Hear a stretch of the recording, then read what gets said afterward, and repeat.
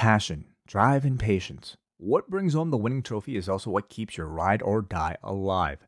eBay Motors has everything you need to maintain your vehicle and level it up to peak performance. From superchargers, roof racks, exhaust kits, LED lights, and more, whether you're into speed, power, or style, eBay Motors has you covered.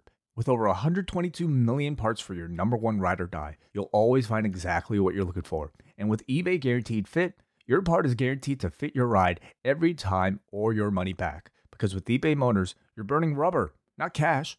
With all the parts you need at the prices you want, it's easy to turn your car into the MVP and bring home that win. Keep your ride or die alive at ebaymotors.com. Eligible items only. Exclusions apply. At Parker, our purpose is simple. We want to make the world a better place by working more efficiently, by using more sustainable practices, by developing better technologies. We keep moving forward. With each new idea, innovation, and partnership, we're one step closer to fulfilling our purpose every single day. To find out more, visit parker.com/purpose. Parker, engineering your success. When it's time to begin, it's on the Rewind Around with John Pollock and Waiting. The A-Team that makes sense of these things we see in the ring every week on TV. It's Rewind Around for Monday night, download it Tuesday morning from the Post Wrestling site. It's Rewind Around for Monday night on USA Now on the John and Wai Take the Mic. Hello everybody, welcome to Rewind a Raw. It's John Pollock alongside Wai Ting. Hello Wai. Hey John, how you doing? I am doing swell. I am wondering about the locusts that are seeping into our pores as we speak. Ooh, wow. Yeah, as one often does. Yeah. Locusts. Yeah. We'll get to the locusts. Mm-hmm. There's lots to dissect on tonight's edition of Raw, and we have a lot to get to. So let us dive right in. Where do you want to start, Wai? How about the news, as usual? All right, let's start with the news. And, well, we'll get to this more during the body of Raw, but one of the main things coming out tonight was an apparent injury to Ivar when he dove to the floor. I was just told that they went to the finish early, and you could see it was kind of just, everyone was all over the place here at the end of this match. Ivar executed a suicide dive to the floor onto the Hurt Business, and you could see he immediately went down. There were people out there tending to him, and it was left with Cedric Alexander and Ricochet in the ring, and a very confusing ending where Ricochet kicked out of the finish, but they just acknowledged it as a 3 count, so it seemed that they were probably just improvising or just caught off guard by what was happening. But I don't know how serious of an injury it is. Hopefully we'll get an update on Ivar, but we should mention that there. Yeah, I mean, honestly, like, I'm watching the match, and I didn't really think anything of it until they cut to the shot of the EMTs, looking over Ivar and realizing that, that was never really a focused on spot of him, like, getting injured. So it must have been potentially legit, and it turns out it is. Mm-hmm. Yeah, so hopefully he's okay, and we will continue to monitor that. Earlier in the evening, Dave Meltzer had a report that WWE has clarified some of their rules when it comes to third-party outlets. I didn't reach out to WWE to comment on this. I've not heard back from them yet, but Dave Meltzer's report stating that they have clarified to talent that they can maintain YouTube and Twitch accounts, providing they use their real names, not their WWE names. It's not known if there's other platforms that this exemption might be provided, but talent would have to inform the company of when they're operating these channels under their real names if they're launching them. But that would seem to be a small victory for the talent that can maintain, I would say especially Twitch, but to a lesser degree YouTube, because, we know what the potential revenue is for some of these performers on Twitch. It's not what everyone's utilizing, but for some, it's notable. A couple questions. There's a lot of questions. Yeah. Is this different from what they stated before, or what was Like, because I mean, certainly there's been a bit of confusion regarding all of this because a lot of it has been vague, but the fears and concerns that this was stretching out to real names, is this something that was misinterpreted or is it something that was changed? It sounded like from other reporting from several that I know that Dave Meltzer had reported that Mark Carano had said about the real names, and that, you know, we've also seen like that contract language as well. Like it's kind of this gray area. Not so much I feel that WWE can own your real name, obviously, but that they may be able to control you marketing your legal name when you are under contract to them. That's a question I have about it. It sounds like the message to begin with was somewhat vague in its delivery. Like these third parties, like what would that mean? You heard talent over the weekend, even, you know, some were changing their profile names. Others were stating that they didn't know what this necessarily meant. I think they had many questions because it was kind of vague in its nature. If you go by WWE's statement about wanting that ability to go and negotiate with some of these companies and negotiate as a whole with your roster, it didn't make sense to them to have these individual deals that exist. Now, I don't know if it's maybe they're not looking at replicating their version of Twitch or dealing with Twitch, and they're just going to allow the talent to continue that. We don't know what this means for things like Cameo, for instance, or any other ones. It just seems like YouTube and Twitch were the ones reported on that talent will be able to continue with, but not using their WWE aliases. Yeah, Cameo was going to be my next question, because certainly there have been, you know, active members of the roster using their wrestling names on Cameo, and I would imagine that probably, I mean, I think WWE would have a right at that point to like raise some flags, but the fact that Cameo wasn't specifically listed, according to this report by Dave, definitely it maybe is a bit interesting. Although, like, if you put two and two together, I assume most talents will refrain from doing that. Now, what if it's like an AJ Styles who, you know, I guess I don't even exactly know how those contracts work. Once you sign with the WWE, even though he came in with the name, does he give up rights to marketing, you know, himself under AJ Styles when doing something like Twitch or Cameo?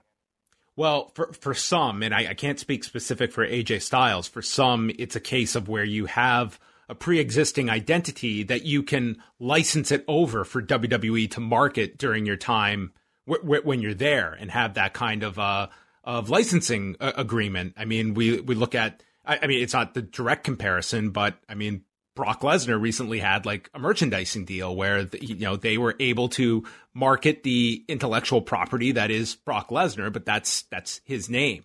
I don't know specifically AJ Styles' agreement, but his is one that, yeah, you would look at. It's a name that was not created by WWE. He would be free to use that if he left the company, barring if he had made some deal to sign that over, which I cannot imagine the man would have done. So in that one, I would think he would be okay in that sense, but it comes down to what exactly the language is in the contract. If he signed a deal that allows WWE the exclusive licensing of AJ Styles while he is there under contract, doesn't mean he sold his name, but he's licensed it out.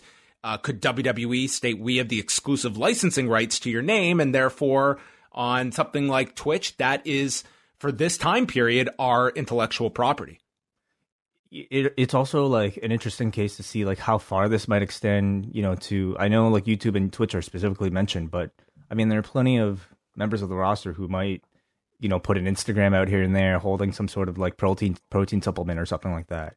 How far does something like this reach? And, you know, at some point, does WWE basically maybe let the wrestlers have these things? Because certainly, you know, there's been a great deal of outrage, not just from the public, but from the roster themselves. And at what point, you know, is all this kind of worth the hassle?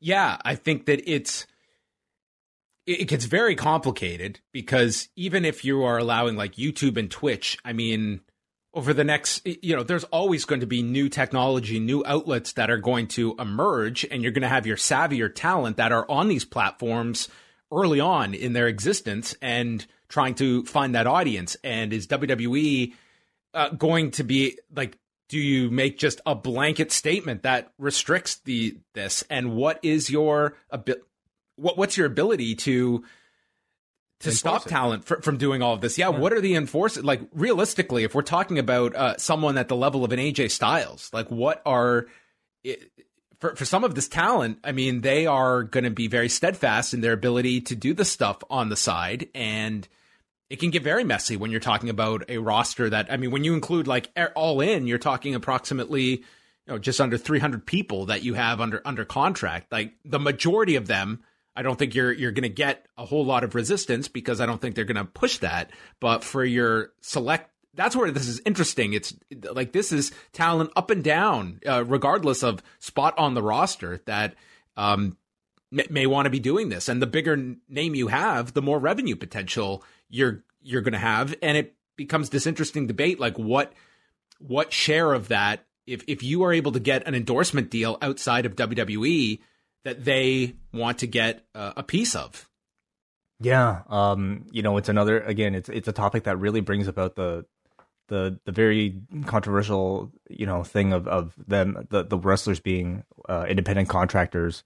Any sort of like effort of WWE trying to enforce, some sort of reach over, I don't know, talents not being able to make money. I mean, the counter argument is always going to be this very bullshit thing that I think everybody is aware of this independent contract thing. And again, on WWE side of things, do you bring up this thing continuously, knowing that on the other end, you might get hit even harder from people like Andrew Yang bringing up the independent contractor status? Yeah, so it just makes me wonder, like, how much WWE will be really fighting this, because the more people discuss this, I think it's to their disadvantage ultimately.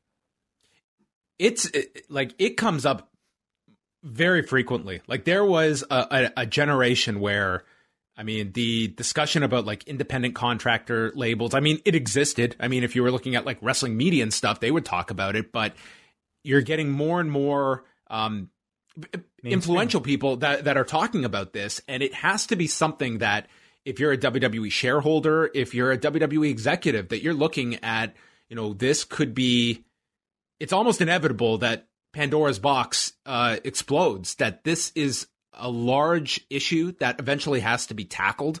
And I think WWE has to be prepared for as well.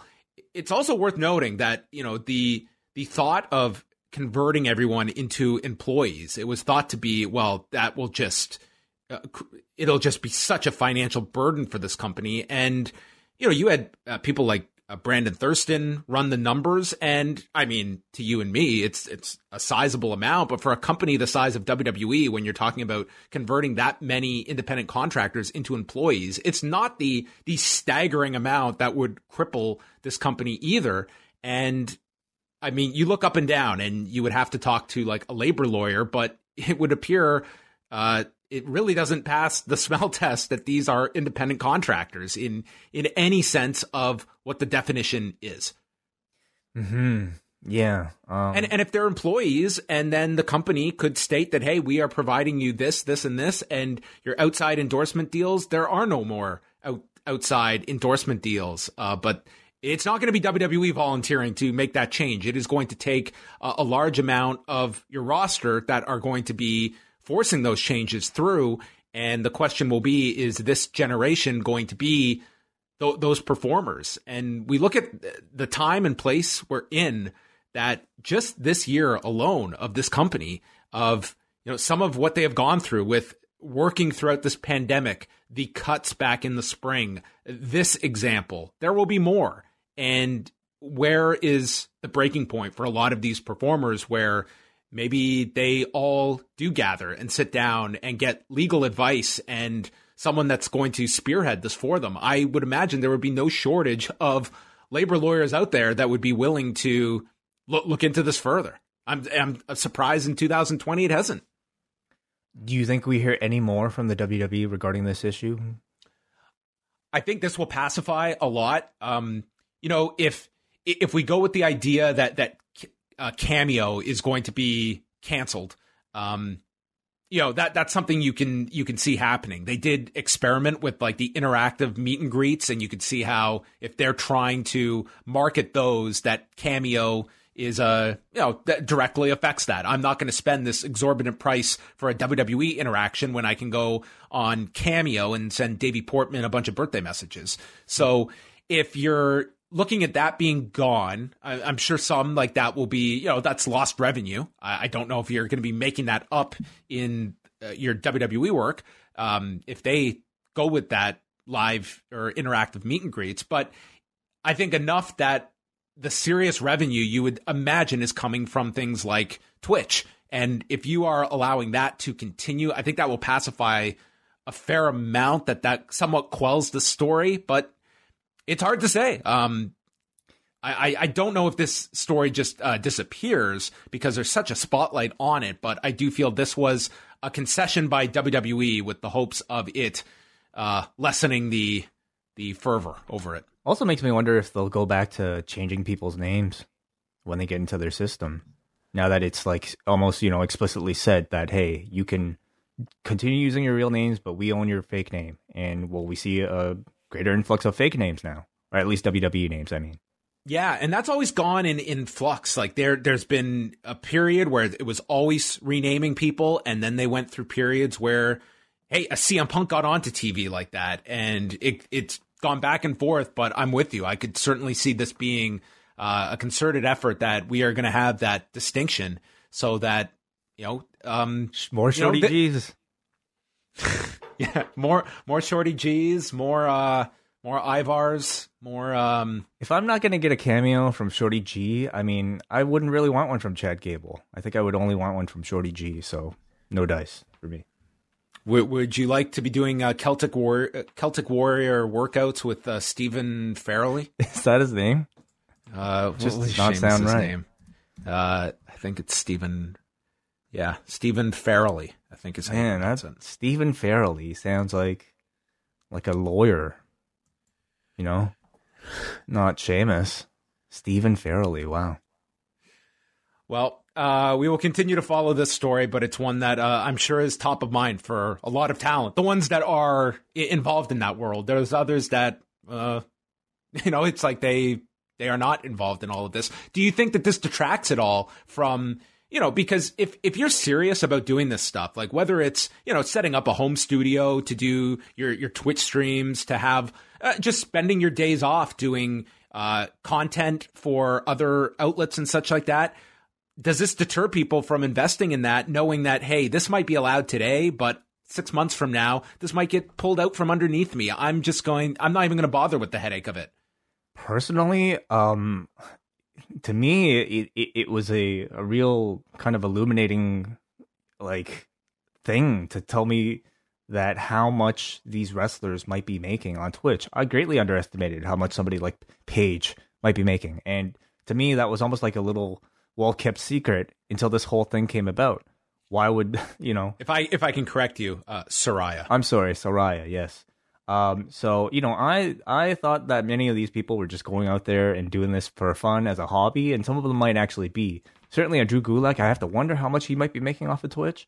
But, I mean, it seems like it's, like for some of these roster members, they're not doing it for nothing. So, if anything, if I was a wrestler and I had to go ahead to do it under my own name, and I had plenty of free time on my hands, and I loved video games, or even just bullshitting and talking, or whatever people like to do on Twitch, I would even consider it even more now. Yeah, I mean, it's a great question, and it's it just becomes a very different thing when you're talking about if they were classified as employees, and I mean that would be one like. For instance, like just using you and I way. I mean, if we were working at the Fight Network and we launched a Patreon, we're not getting any of that. Oh, I wouldn't do it. No, there would be no point as really. An employee. Like, of course not. And I would feel wrong about that. But again, like if we were independent contractors, I mean, it's a very complicated, complex situation. But their relationship from the get-go as independent contractors is one that's very complicated and quite frankly abused by the company. All right, let's. Do you want to chat a little bit about any of the follow-up from Saturday night, which was the last time we talked regarding the Matt Hardy story? This was the biggest story coming out of All Out. We had, several kind of contradictory messages. Tony Khan did the post media Q&A and stated that Matt Hardy had been taken for tests. He did pass their concussion test. And then on Sunday, you had Rebby Hardy that contradicted that, saying he definitely has a concussion. He was still in the hospital as of Sunday afternoon. And then the last word on that was later in the afternoon on Sunday, Tony Khan stating that he was out of the hospital, did not have a concussion, and he'll be on Dynamite this Wednesday. Matt Hardy, this popped up on Reddit tonight that he had sent a message on Cameo to a fan and had stated he was in the hospital for a long time. They kept doing test after test and wouldn't let him go, but he's home now, and didn't elaborate too much more. Said he took, I think he called it a bad bump on Saturday. But I think a lot has been, analyzed and dissected about the bump itself, the handling of it afterward. I'm less concerned about, whether he, the back and forth that we like. Hopefully it's, in fact, he did not have a concussion, but I think overall we're just looking at how could this have been handled better.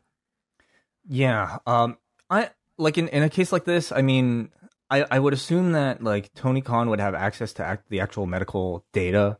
I would assume Rebby, the wife, would too. So, the kind of contradictory, did he have a concussion or did he not have one? I'm kind of with you, John. Like, it doesn't really matter to me whether or not he was clinically diagnosed with a concussion. The fact that the man in the middle, like after getting knocked down like that, tried to stand up and repeatedly fell down on his ass, grabbing Sammy Guevara's pants off almost to try to lift himself back up. That, I think, should have been enough to anybody. And I look at the example of like if this was an MMA fight, and after a guy getting knocked out, like trying to stand up like that, displaying that, the fight would have been off. The fight would have been done. Of course it would have. And the fact that this was a controlled professional wrestling environment, and the man wasn't just sat down or taken to a medical office just to be looked at, and instead told to, or at least allowed to continue walking through the arena in an acting role, and to beyond that climb a scaffold to finish an acting role. I think that's ridiculous. And to me, there's no excuse whether he had a concussion or not. No. I definitely recommend people, if they listen to Monday's Busted Open Radio, I thought Bully Ray had a very good analysis of things. You may think that Bully Ray would have that wrestler mentality of you just gut your way through it. He was not comfortable with them continuing it. He did not care whether it was a concussion or not, that he was lacking his motor skills. He could not put his feet underneath him, and he, in good conscience, would not want to have seen that continue.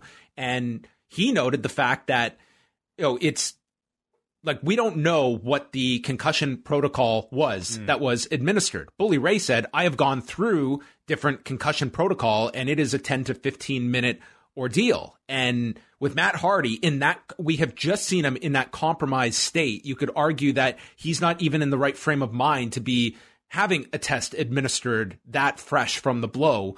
And fair enough, if that's their protocol, I think that it does beg for some transparency of, okay, what is this concussion protocol that he passed in that quick amount of time when we had seen him unable to support himself, and whether he was concussed or not, that was enough of an alarm bell that goes off that I think your audience at home did not want to see the match continue, at least the vast majority of them. And this idea, the only argument to continue it, and we're cutting out the entire match and going to the finish, to what point?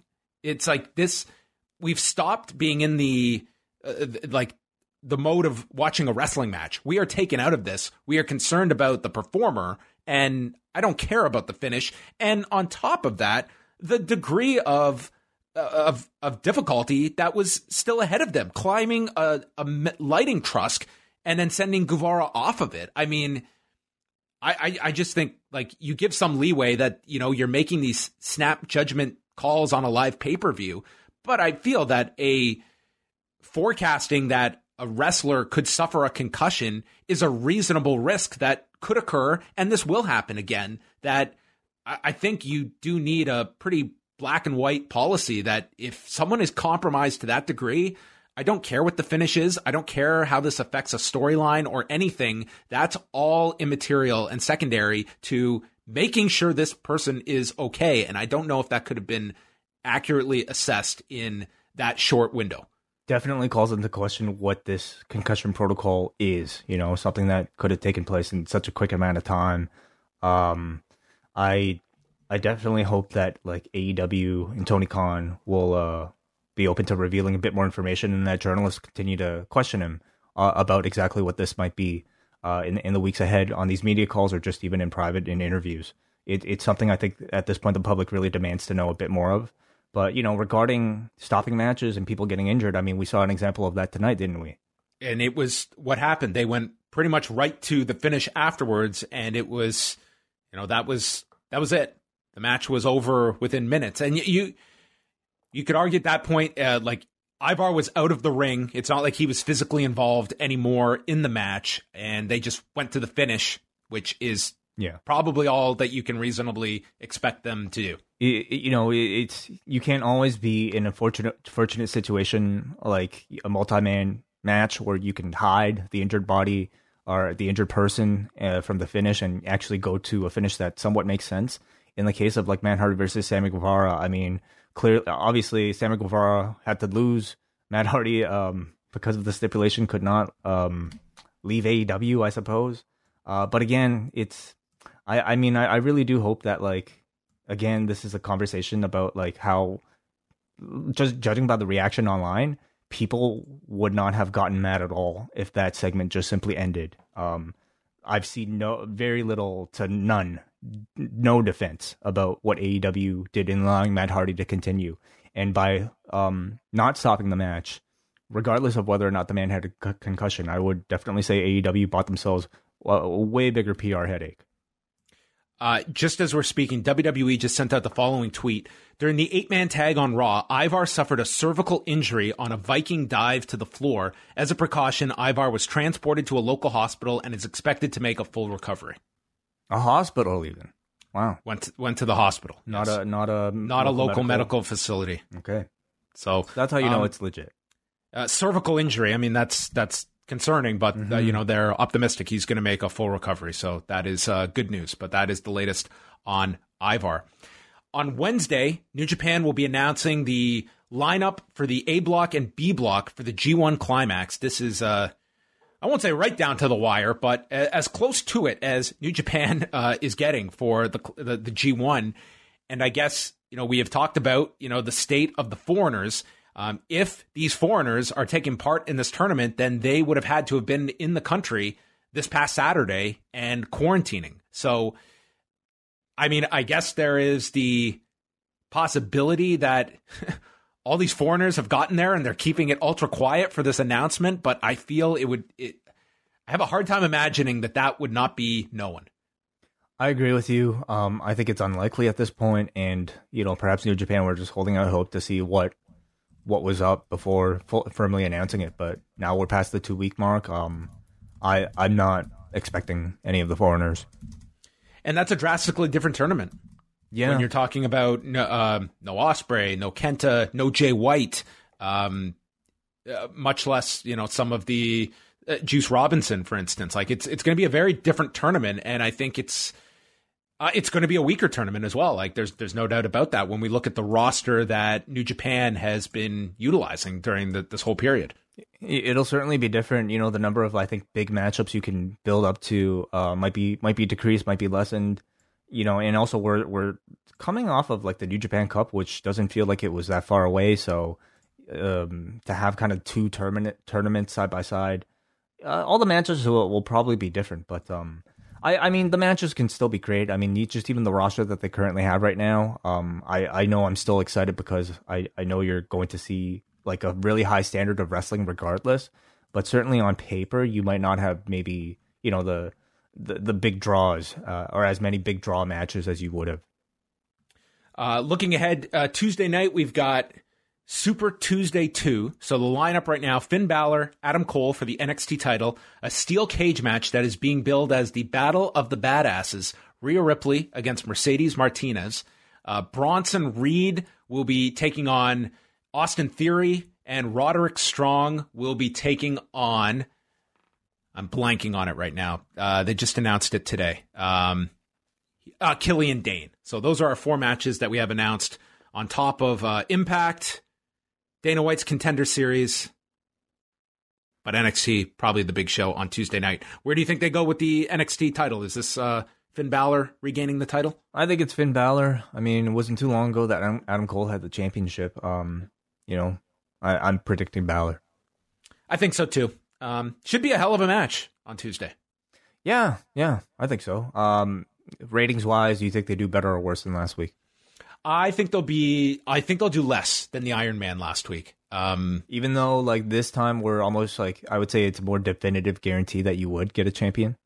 I just think the Iron Man match, it was probably, I think that it was build up like a really significant match. I don't think this one's going to be far off. I don't think it'll be that much down. I just think it'll be slightly below, but I could be wrong as well. If it beats last Tuesday, I think that's only going to amplify the Tuesday night discussions with NXT.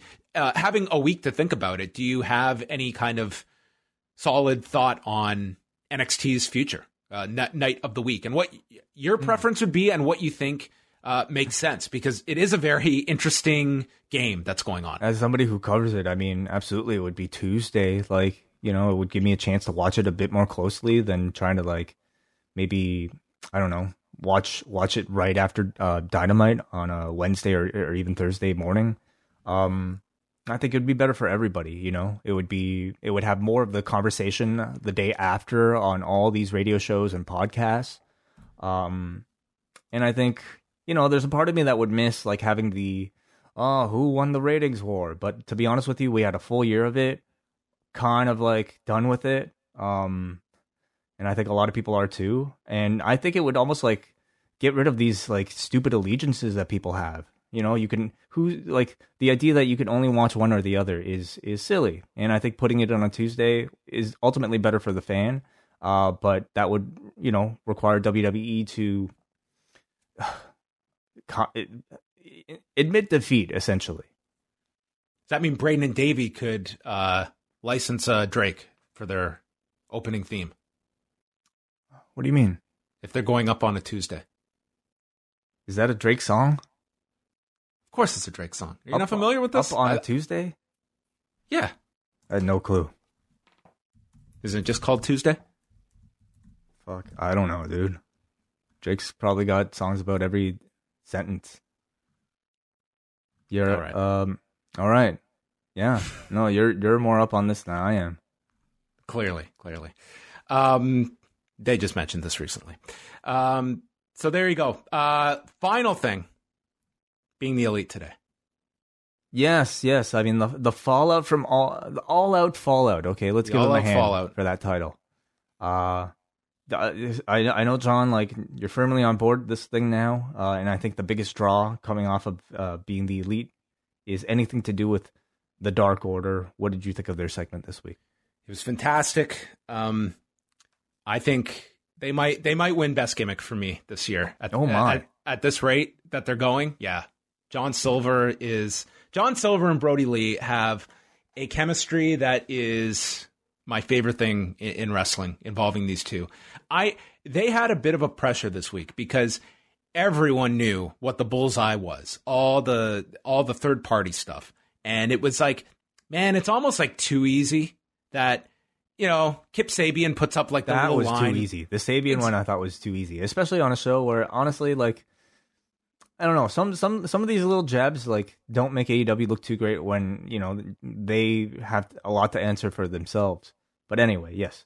No, absolutely. But I mean, that's kind of the game. Like, this is where you take your shots outward, not self-reflective. But I thought that Brody Lee giving it to Evil Uno as he's on Twitter right after the match, and then gets into the tirade with John Silver. It's just like every interaction where John Silver's got his phone to show Brody Lee. It says, "Show me, Reynolds." And he's got to take John Silver's phone to show him. And there we have, joining them on Cameo, Sinbad. Sinbad, yeah. Now, like, Sinbad, like, did this Sinbad, the sentence is even ridiculous. Sinbad did this cameo, and he played it up like he, like, was a fan, but, like, it could have very well been, like, I don't know how cameos work. Do you just write a message to somebody and say, hey, can you talk about this? Can you talk about this? I guess so. Like, they pretty much... So I don't know if they directly script it or they just give like some bullet points to people to deliver. This was clearly Sinbad. I'm giving you one take, and I'm not going to do a redo. Yeah, it would be hilarious if like Sinbad had never heard of like the Dark Order or Being the Elite or AEW or anything like that, and just like did this for like a fan, and then it appeared on this like. At least they have pretty simple show. names to pronounce. Like, you don't have to worry about him mispronouncing Brody Lee or John Silver. Oh, that would be even better, wouldn't it? Yeah, I mean, if he had been, had to, God, who would be a complicated name? Serpentenko? There's that one. Anyway. Luchasaurus. The other thing... my God, that Luchasaurus, the Helen Hart joke, I fucking died. That was so funny. And you dated Helen Hart? It was before Stu. Dude, I thought that was so goddamn funny. The original Canadian destroyer, Helen Hart, who I mean was American, but we digress. I think Canada will always claim her. Adopted. Definitely adopted is Helen Hart. Dude, I thought that was so funny. Those are my two favorite things. It was a great little reference. If there was a Canadian destroyer Helen Hart shirt, I would definitely buy it in a heartbeat. Huh. Oh, wonderful. Now, what about the other thing was with the Elite? The Elite. Yes. So, yes, we got a lot of people upset at us, for not embracing.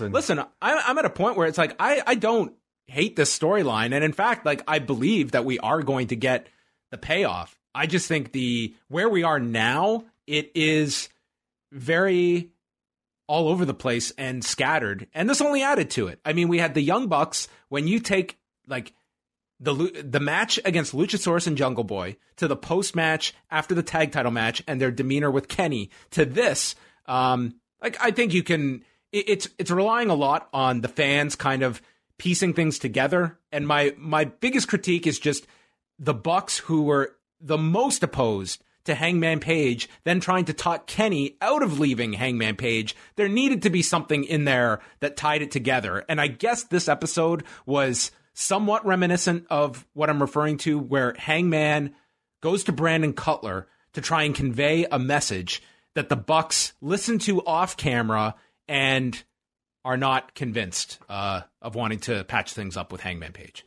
Yeah, it's like, again, something like BTE is sort of like the place where a lot of this connective tissue resides. And admittedly, I guess I haven't been watching as closely as like maybe I should have, because evidently, I mean, a lot of it is there. I do, again, have to wonder how much of the AEW audience is also checking in on it as well. But, listen, it's hitting differently. I would say we had definitely people that were definitely defending the Elite and upset at us for not getting it. But we also had people that agreed with us too. So it, to me, goes back to like, debates that you always have with like things like the Firefly Funhouse, something that really connects with a section of the audience, but for other people, they are completely lost. And I don't know, what's that fine balance, as far as like AEW goes, like it always, they've always kind of like, done what made themselves amused, and that seemed to work for them so far. So if you get it, great. I look forward to seeing how it plays out. Anything else from Being the Elite? I think that was pretty much all the main stuff. Yeah. Okay. Coming up this week, busy week. It's always a busy week. One of these days on a Monday, I'm just going to say, you know what?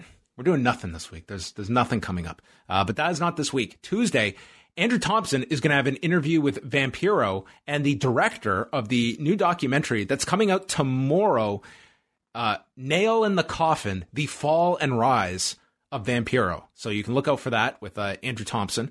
Also on Tuesday, we have, going up on a Tuesday, is a special edition of Up Next, brand new night of the week with Braden Harrington and Davey Portman going head-to-head with Rocky 2. Way and I will be reviewing the sequel to the highly acclaimed Rocky 1, and we're going to discuss the rematch between Rocky Balboa and Apollo Creed. Yeah, I'm looking forward to this. It's I love talking about the first one. The second one, I kind of have like fewer like strong, sharp memories of.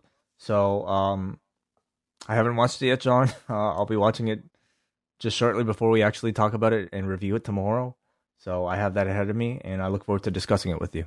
It's a very easy movie to get through in one sitting, so I don't think it's too bad. AMC, for Labor Day, they were doing a whole Rocky marathon today. You informed and tomorrow. Me. Yeah. Yes. Yeah. So I've recorded them all, Way. Well, wonderful. Great. I'm all set. So wait, is it widescreen? I mean, I guess it is widescrreen. But, like, do they edit anything? I don't know. I haven't watched any of them. Rocky 2, I rented on YouTube. Right. You know how much it is to rent this movie on YouTube? Like $3. This one was like $8. $8? Yeah. This one was $7.99. Damn. For Rocky 2. Like, was it HD? Yeah. I mean, treat yourself a little. Yeah.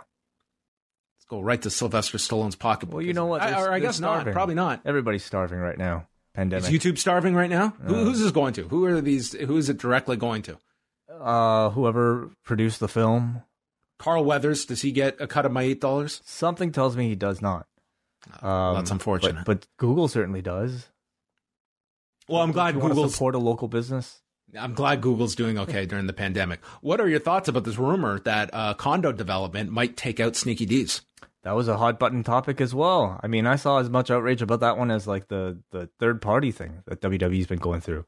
I mean, my rule is whenever there's a business that's going out of business in Toronto and everyone's in an uproar about it, my question is, if I don't go somewhere, I don't have a right to be outraged over it. But this is one that is a regular stop at Sneaky D's. So I will be very sad if that place closes down. Like when inevitably the question me and Way get the most are from people out of town that are coming here and say, what is there to do in Toronto? And invariably, in the top 3, it's go to Sneaky D's. Yeah. No, it's like it's a place with a lot of history. I've seen a lot of concerts there. Been to, I've eaten a lot of nachos there. I think almost everybody has in the city. It would be very sad and tragic if it were to be gone. It just further raises questions of of course, like people are probably going to be taking it out to put in condos, and at some point, it's like, where does the government need to step in, to limit and protect corners from just being glass houses? But whatever, it's a different podcast, I think, John. It would be sad. It would definitely be sad. It would take a lot of character out of that corner. Well, here's hoping that Sneaky D's makes it through this. That is all happening on Tuesday.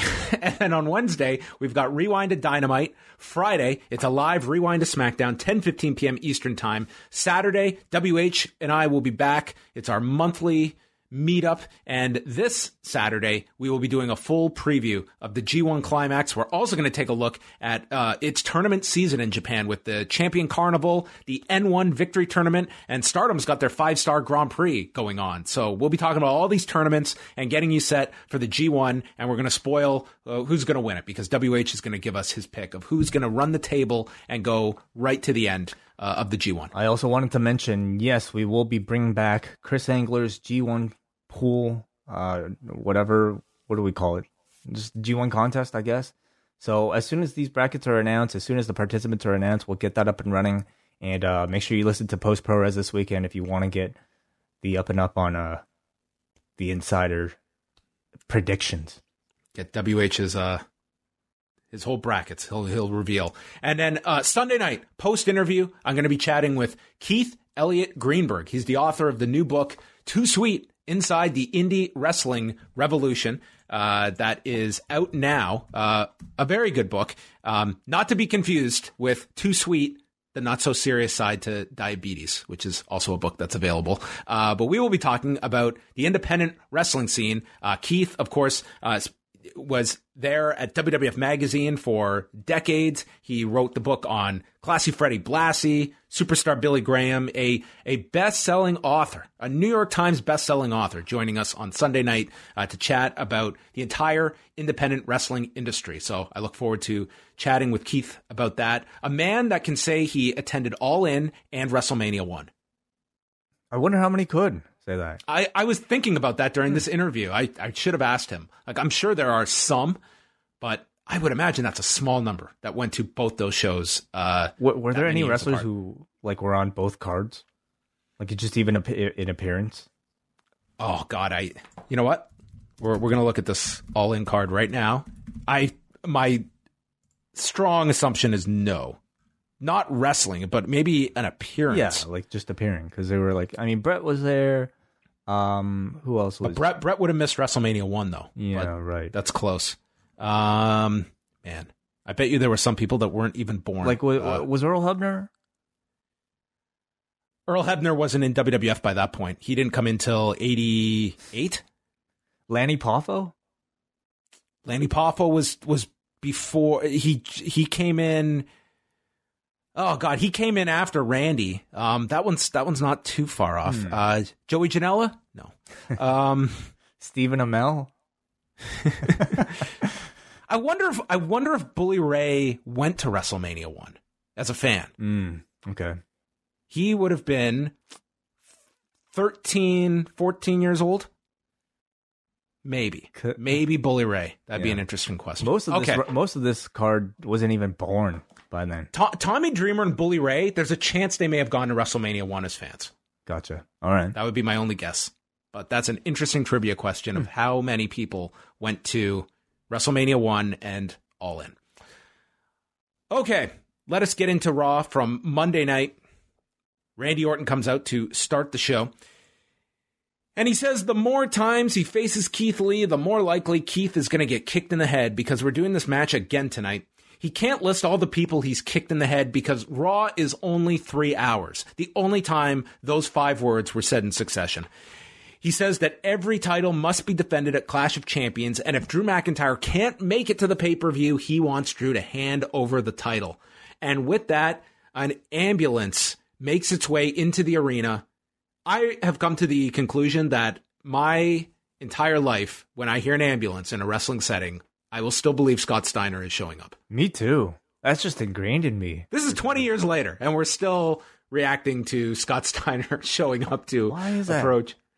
I mean, it was a very memorable theme to come out to. I mean, it was such a basic sounding noise, but it's so but his run ingrained. Wasn't even that long. He only started using that, like 99, 2000? Like he only used, and then he did use it when he came to WWE, like the siren. Well, off even the top. that run, I'm saying, wasn't that long. No, it was relatively short. Yeah, so I felt the same way. But like the content of this Orton interview, I think was again pretty amusing because to me I could just picture like Randy Orton seeing his name on the card against Keith Lee again, and then this promo coming about because these promos I would say almost feel like he's in a way complaining about the booking of the show. I'm facing Keith Lee again. I've despite me already having that title shot, despite him already beating me, despite such and such. So anyway, I also thought that Raw only runs 3 hours line was kind of said, with a bit of truth as well. So then Drew McIntyre pops out of the ambulance. He's completely fine and hits Orton with a Claymore. And this would start the 3-hour selling of Orton's jaw.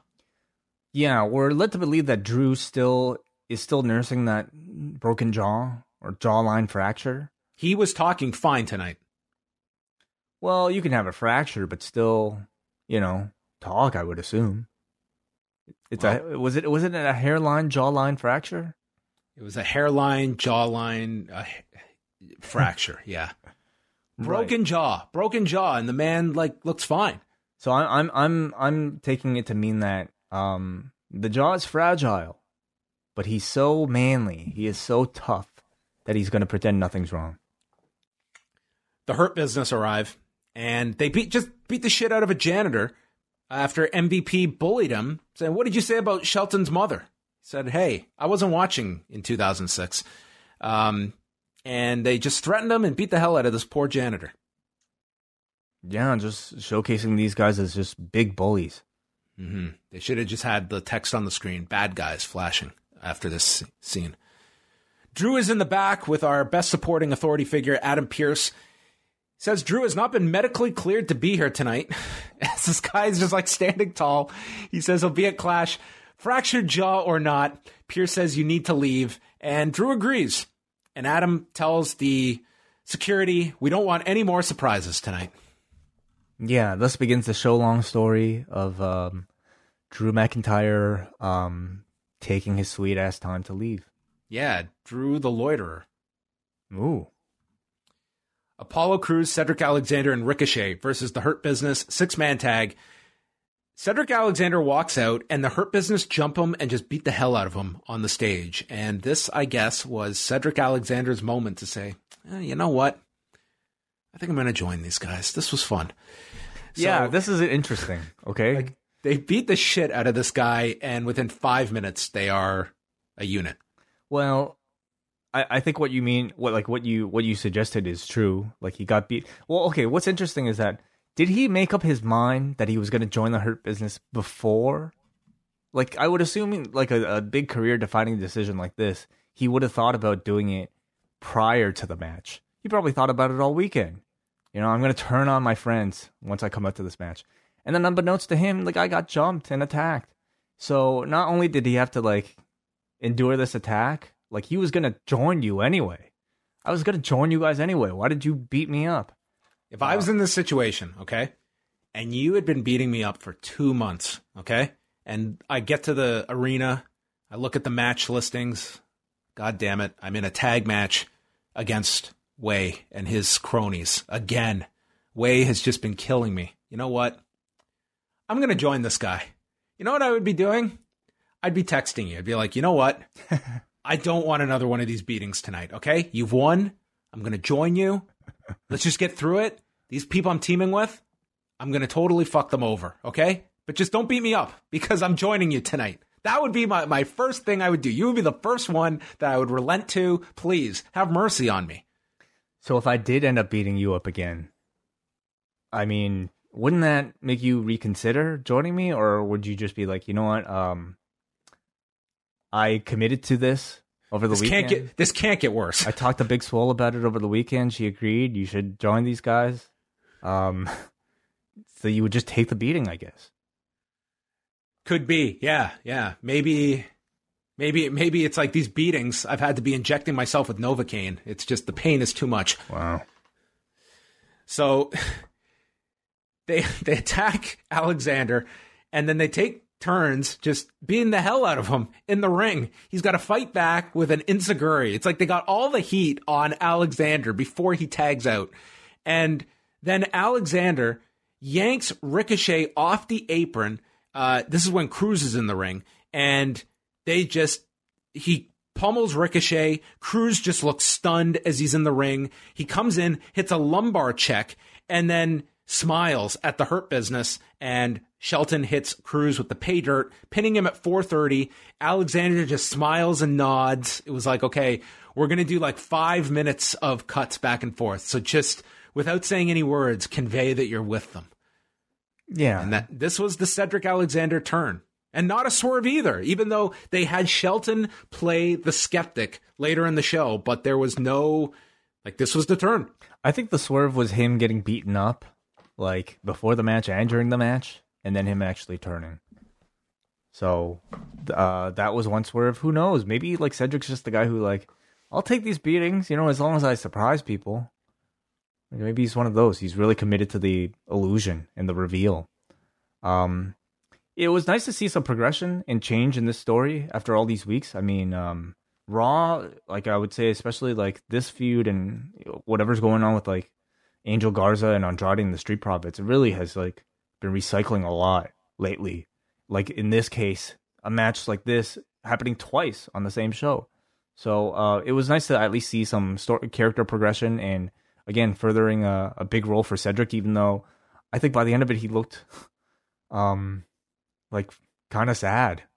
He looked like the bully the kid who got bullied, who just like kind of gave up. And I don't know if that's like the strongest reasoning for a turn. I just felt like so much of this was built up about Ricochet's the one and only. They even brought that up, and that I'm not going to sacrifice my body to protect Apollo. That this could have just been like Ricochet hogging the match, not tagging out, and when he finally does, it's Apollo who maybe like accidentally knocks into Cedric, and that's like just and then he snaps. He finally has his snapping moment, and you understand it. You don't need to hear the words. This one, it just seemed to be like kind of a psychology you really couldn't follow, where Cedric just kind of like shrugs it. He's not with them at the beginning of this match, but after being beaten up throughout this, that is what convinces him. Yeah. Well, you know what? Friendships are a really complicated thing, and emotions change very quickly. The Street Profits took on, this is Way's feud of the year, Angel Garza and Andrade. I really hope this was for the last time, because my God, fuck, dude. It's been I am so tired of these four. It's been like 5 months. I feel like this is like the pandemic, like represented in a feud. It's just Groundhog Day. That's what this is. Yeah. Andrade and Garza are not on the same page after last week when so Angel Garza abandoned Andrade and Vega, and then he abandoned Demi Burnett. And based on tonight, it makes you think that Retribution kidnapped her and just she's gone. Where was Demi Burnett? She was left for dead, and maybe she's one of the ninjas in Retribution that are part of the Locusts. There was no follow up on that. Yeah, you're right. Who knows? I mean, do we know that Retribution, like, if they capture you, they recruit you, or do they just like? Maybe Debbie Burnett is a graphic designer and came up with a whole logo for them and came up with a branding plan for them. Yeah, sure. That's possible. I don't know. I don't know what this means for the future of Demi Burnett. So this match, it went 2 minutes. Andrade was in there. He was distracted with Garza, who just walked out on them. Dawkins hit the Dominator from the heavens, and then with the weirdest ending to this, the referee counts 2, and then Andrade is like turning himself around so the referee can't see his shoulders, has to pause at 2, readjust, and then count 3.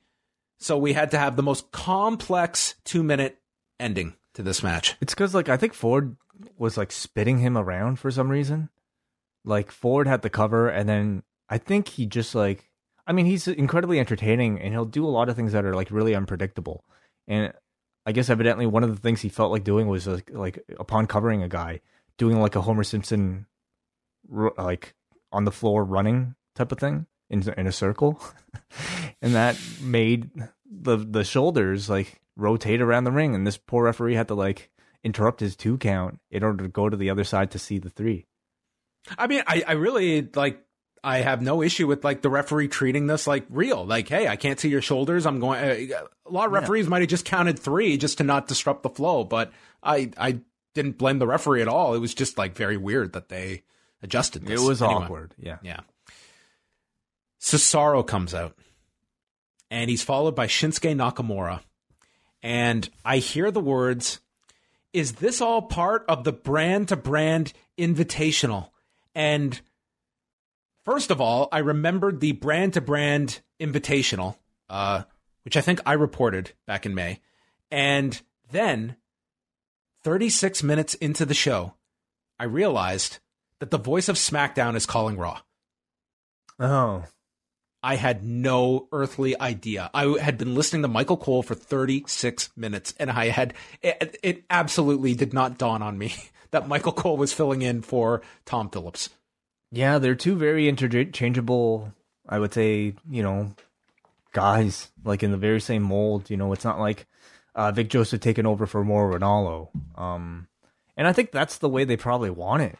They want guys to be pretty much like, I almost want to say generic, interchangeable hosts. Cesaro points out that the Street Profits have been the longest reigning champions in years. They poked fun at their segments with the Viking Raiders. They are the real champions, and thus they are enacting the quarterly brand-to-brand invitational and challenge them to a match next week. And Nakamura says, "We want the..." And Dawkins cuts him off, claiming copyright infringement, which was funny this week. Was this thing always like quarterly? They said it. I remember like the idea when they introduced it was that they were going to keep it very like they didn't want this to become what the wild card was, where it's just nonstop all the time and multiple people per week. They wanted to keep it to several times a year. I don't think they ever specifically said quarterly, but the idea was to do this very sparingly throughout the year. Which, I mean, the fact they brought it back means it still exists, which I didn't even know if it still did, but here it is. Quarterly, okay, so 4 times a year, and we're talking like one team can jump? Well, we haven't gotten to that. Like, they did a couple of them when they introduced it. It wasn't just one. It was like they did Drew and King Corbin, I remember, and I feel they did a few others, and then just stopped. Yeah, it's whatever. Like, if it's convenient, then yeah, let it be quarterly. Until it's not.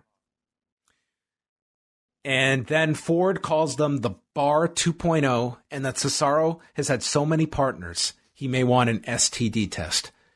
And they agree to the match next week. It was nice to see Cesaro get a chance to speak a bit more. Certainly, like, I don't think anybody would classify him as a great promo, but he's not terrible. He's, I think, good enough. And what's important is that, to me, it's a fresh matchup for both teams who both sorely need it. And I think it has the potential to be really strong in ring. R-Truth was in catering with the 24/7 title. There's they roll up the food to him on a cart, and there's a ninja underneath it on the platter. Tozawa then enters with a referee. A little Jimmy reference. There's water. The ninja runs off. I don't know what the fuck was happening here. Somebody must have been happy with these. Like, they keep happening. Sure. So. Yeah. Then we had the blow-off match to Peyton Royce and Billie Kay. Both came out to new theme songs. Billie Kay was referenced as the femme fatale in her new outfit that they pointed out. Yeah. It was a chance to see, like, both new entrances for the women. And you know how WWE loves, like, for everybody to, like, rehearse their entrances, make sure that you've got your thing down. And I guess they did, because, like, Peyton comes out, she does a little spin kick to, like, a superhero pose, but facing backwards, which I thought was neat. Billie Kay's was more of a, I don't know, confident strut. So they've got that. I think both, to me, honestly, appeared a little hesitant and a little awkward. And you think so? And you got the sense that they were both really, like, almost like, trying on new identities in front of, like, a national audience for the first time. So can't be an easy... This felt like it was two people that went through an afternoon of learning how to wrestle, and then they were going to allow them to do a match together. Like this, the beginning of this match felt like two people that were locking up for the first time. This was like beginners pro wrestling. I personally feel like they've always kind of been at a similar level. I mean, I know, like, we've talked about how much Peyton has improved, and that's certainly still the case, but, like, the two of them, I think, are naturally still a little bit awkward, like, in ring. And I didn't think this was, like, any better or worse than usual. It was, like, the beginning of this, like, I thought this was really, really bad. Peyton Royce eventually hit a spin kick, and then she drives her knee down into the back of Billie Kay. And it was like the audio engineer was reaching over and hit the wrong button, because as the knee drove into her back, you hear the crowd go, "Oh!"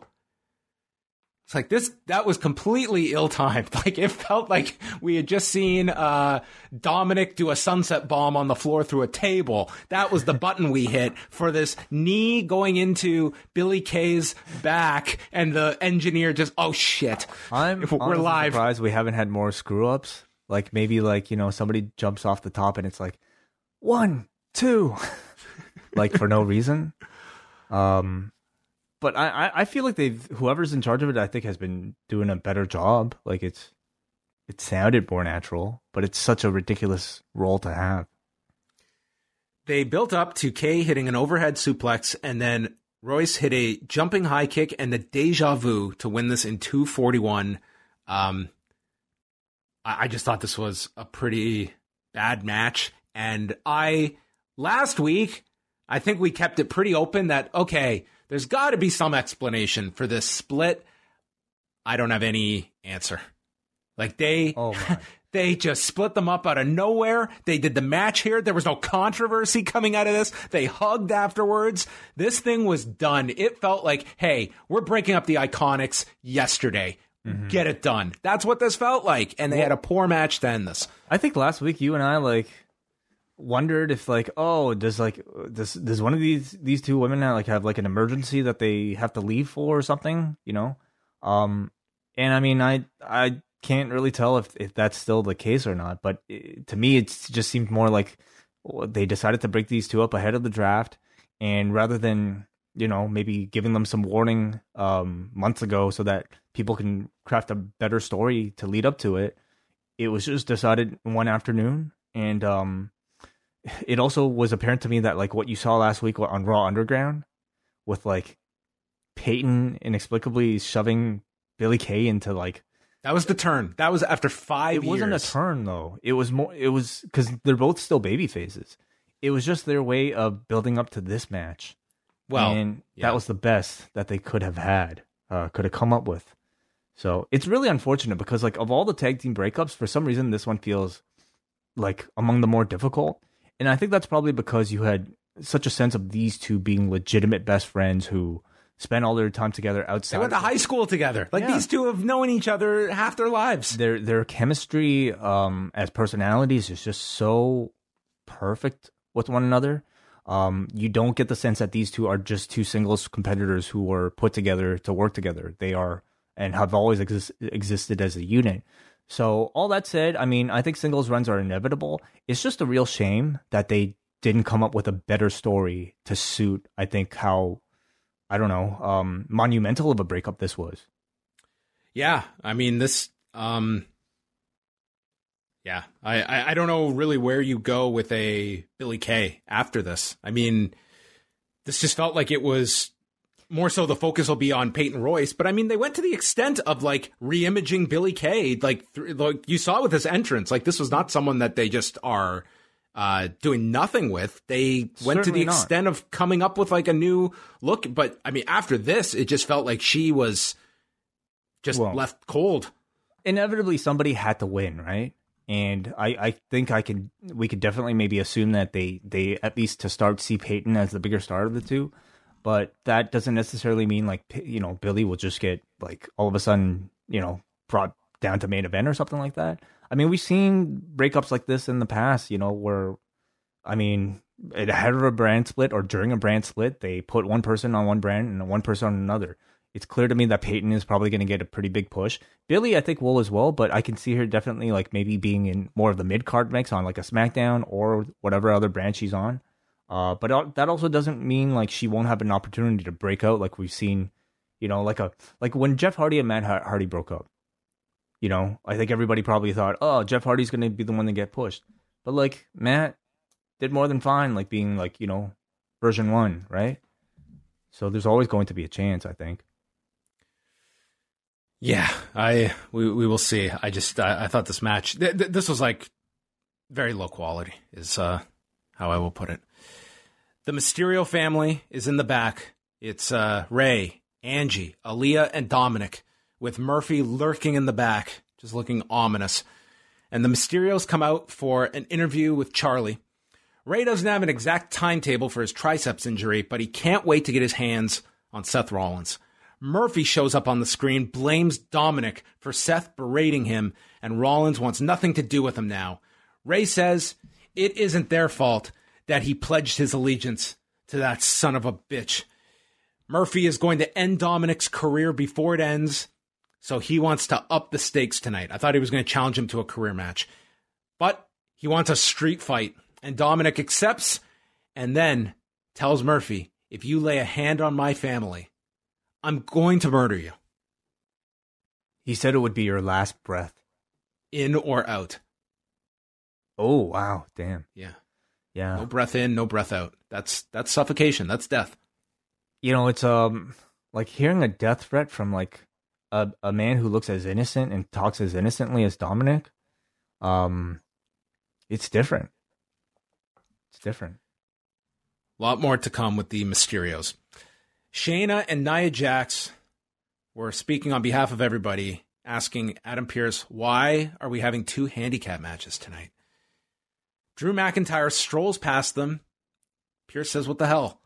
Said, I forgot my phone, but I'm leaving now. You can relax. Next week, it's Asuka and Mickie James for the Raw Women's title. It's always a good excuse, eh? I forgot my phone. My phone, yeah. Oh, you have my sympathies. Please go right ahead, sir. Because we've all been there, I guess. And we're at the stage now where, oh, man. A man is without his phone. That poor guy. Let him through. Our lifeblood. It's like having an insulin pen. I mean, it's like, hey, exactly. Whatever you need to do. Asuka and Mickie James versus Natalya and Lana. We had Asuka and Mickie arguing over who was going to start. Natalya, first of all, Mickie went for the seated drop kick to Natalya that I swear was just, it was like 85 feet, the distance between them. And they just cut to the hard camera to just get away from this angle because it was like a gigantic miss. Then Natalya came back and just hit a good looking one. Natalya and Asuka start arguing, to which Byron says, one is speaking Canadian and one is speaking Japanese. So you can't detect these foreign languages, this argument that's going on. WH to interpret. Asuka makes the save. She's dumped to the floor. Then Mickie hits a neckbreaker on Lana. Asuka is not in her corner as Mickie fights to the corner. Then Asuka gets back, blind tags in after Mickey's done all the work, and Asuka submits Lana with the Asuka lock in 450. And this is as Mickie is yanking Natalya down to the floor. And 2 partners that could not get along with one another. I couldn't believe it. I was waiting for Mickie to collapse and Asuka sidesteps and doesn't catch her. This was like, what, 1 of 4 on the show? Oh, I lost count. I mean, we put the Iconics in. Do they count? I would say so. I mean, they're still very much in the middle of like a tag team breakup feud. You have Cedric. Bayley and Sasha. You have Cedric with Ricochet. Yeah. Angel and Andrade. Murphy and Seth. Nia and Shayna. Yeah. Jesus Christ. It's the whole show. Are there any people that get along? I mean, I do wonder if like it's because the draft is coming up, they're breaking up a lot of teams, but shit, it's... Oh, you can't break up all those people. In some of these cases, it's not even that. Like Mickie and Asuka, they weren't even a team, you know? I mean, that one, it's less of a team. It's like, okay, they're building up next week's match. This was their idea for it. But like, of all the devices you have at your fingers to tell a wrestling story, to build up a match between Asuka and Mickie, this is the one you do? What if they each won handicap matches tonight? Yeah, that would be unique. Natalya and Lana seem to be getting along fine. They are, well, for now. I mean, but no promo about TikTok tonight. Or Bang Energy. I don't know if that one's going to make its way into any promos. The Hurt Business was with Cedric Alexander. He's ready to make it official on the VIP lounge. And Benjamin holds back Cedric and talks to him privately and says, this better not be a game that you're playing. I actually like the fact that Shelton Benjamin was like us, that were like, this is so out of left field. It almost makes no sense.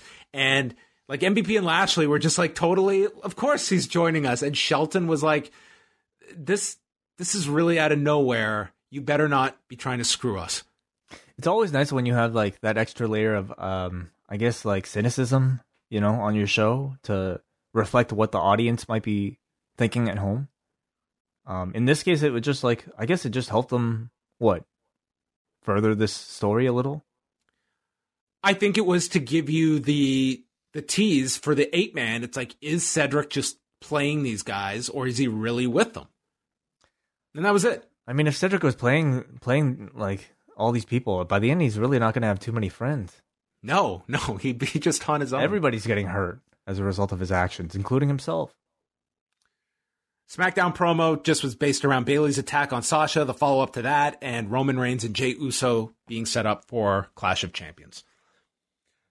The Hurt Business are in the ring. They presented Cedric with a shirt for the Hurt Business. They have a new theme song. They do, yeah. This was another MVP one. Oh, pretty good. He did it. He did the last one. I assumed I didn't really pay too close attention. Cool. Cedric says he was going broke, teaming with the one and only. And why was I sacrificing my body for someone else like Apollo? I'd rather earn and learn. Yeah. So he wasn't drawing money with Ricochet. He was actually losing money teaming with this guy. I mean, this guy's getting singles matches on Main Event. How do you earn money? Like by winning, I guess, right? Yeah, I guess they weren't doing either of that anymore. I mean he didn't get any of that sweet 365 money for the cameras to follow him all year. Well, earlier in the evening, Cedric cost himself money then because he threw that match out for his team. But I guess in this match, he earned money. I mean, you win some, you lose some. He got 2 matches out of this. So he should do a turn every week then. The Viking Raiders came out. I had to refresh my memory to know what involvement they had with this story, but I guess they have been aligned with Cruz and Ricochet. So everyone fought, and it led to an 8-man tag. They got control of Apollo in the corner. He escapes and tags Eric. Eric is in. He lands the double knees. Lashley then speared him. Ricochet gets in. He's with MVP. He hit a pair of quebradas, then got into Cedric's face. MVP attacks him from behind, and then finally they tag in Alexander. He hits the neuralizer. Ricochet kicks out of that. They traded strikes, which they had like a lot of fire behind their striking exchange. Ricochet hit the super kick and a dragon suplex that MVP broke up. Everyone's in. This is when Ivar does the dive, and this is when this really falls apart. Ricochet is left alone with Alexander, rolls through on the 630, and then gets hit with a Michinoku driver, which I guess was, they were going to the finish here, and Ricochet kicks out, but they acknowledge it as a 3 count. I think you give some leeway here, given that this thing seemed to just fall apart, given the injury. And then they even replayed the finish, and I mean, WWE does this. When something is blowing, it's not like they just ignore it. They actually call attention to it. Well, considering like how many things were like being called on the spot at this point and how many things were being changed, I felt like it came together relatively well. You know, having Cedric beat the one to pin Ricochet, the person he turned on, and also like out of the chaos, finding a way to protect Ricochet out of it all. So I don't know. It's a reason to come back with it, yeah. I don't know what the original plan was, but I thought they handled it like pretty well. Yeah. Drew is still on his phone, and Charlie asks, "What are you doing here?" He went and got the wrong phone, but now he's got the right phone, and he's now got to find the exit, which he can't find. I mean, this is not essential personnel on this close set, is it? This guy? This guy that's just wandering around. He's got a broken jaw. He could be drooling droplets everywhere. I mean, come on. True. Shane McMahon is with Jordan, and Kevin Owens walks up. And I like that we are not forgetting this feud. Owens says, or Shane says, "I know we've had our differences in the past. You know, me leaping off a Hell in a Cell to try and kill you. But let's just say it's all water under the bridge." And Kevin Owens just says, "That easy, huh?" No, you're still a jackass. And I like the fact that we are not just forgetting this blood feud that these two men had 3 years ago. That was 3 years ago? It was 3 years ago that they had their Hell in a Cell match. Was Shane a heel or babyface? Owens was the heel. Remember when he headbutted Vince? Oh, right, okay. And did they not do a feud with Owens as a babyface? Yes, they did that too. They went back to, I'm thinking of 2 feuds ago that they had. You're right. They had the feud last year, which was the loser leaves SmackDown, right? I guess so. Yeah. That was like one of the first weeks on Fox. You're right. They went back to that. I totally forgot a year ago. So there you go. Randy Orton versus Keith Lee. Orton just sells his jaw the whole match. He pokes Keith Lee in the eyes. They explain the referee didn't see it. I don't know how. He was staring right at them. Lee then blocks the RKO by flexing his neck. Hey, I like this counter. It was simple, and I mean, very comic book like. I totally buy it, you know. And Keith Lee is a comic book like wrestler. He's the character that should be able to do this. Brock can probably do it, but you know, Keith Lee, yeah, like he looks like somebody who would be so stable that you couldn't even RKO him.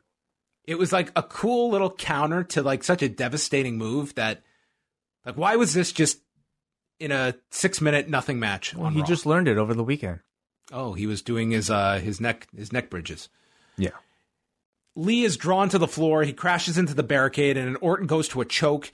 Then backs him into the corner. Another RKO gets blocked, and then Orton finally hits the RKO. He's got the match won when Drew runs in with the Claymore for the DQ at 6:20. Which, if we're looking at the winner's purse, yet again, Drew has cost Keith Lee. And then he tells Randy, "I want you to see me in your nightmares, you son of a bitch." Son of a bitch was in high usage tonight between Ray and Drew. And Keith Lee was kind of just forgotten about after.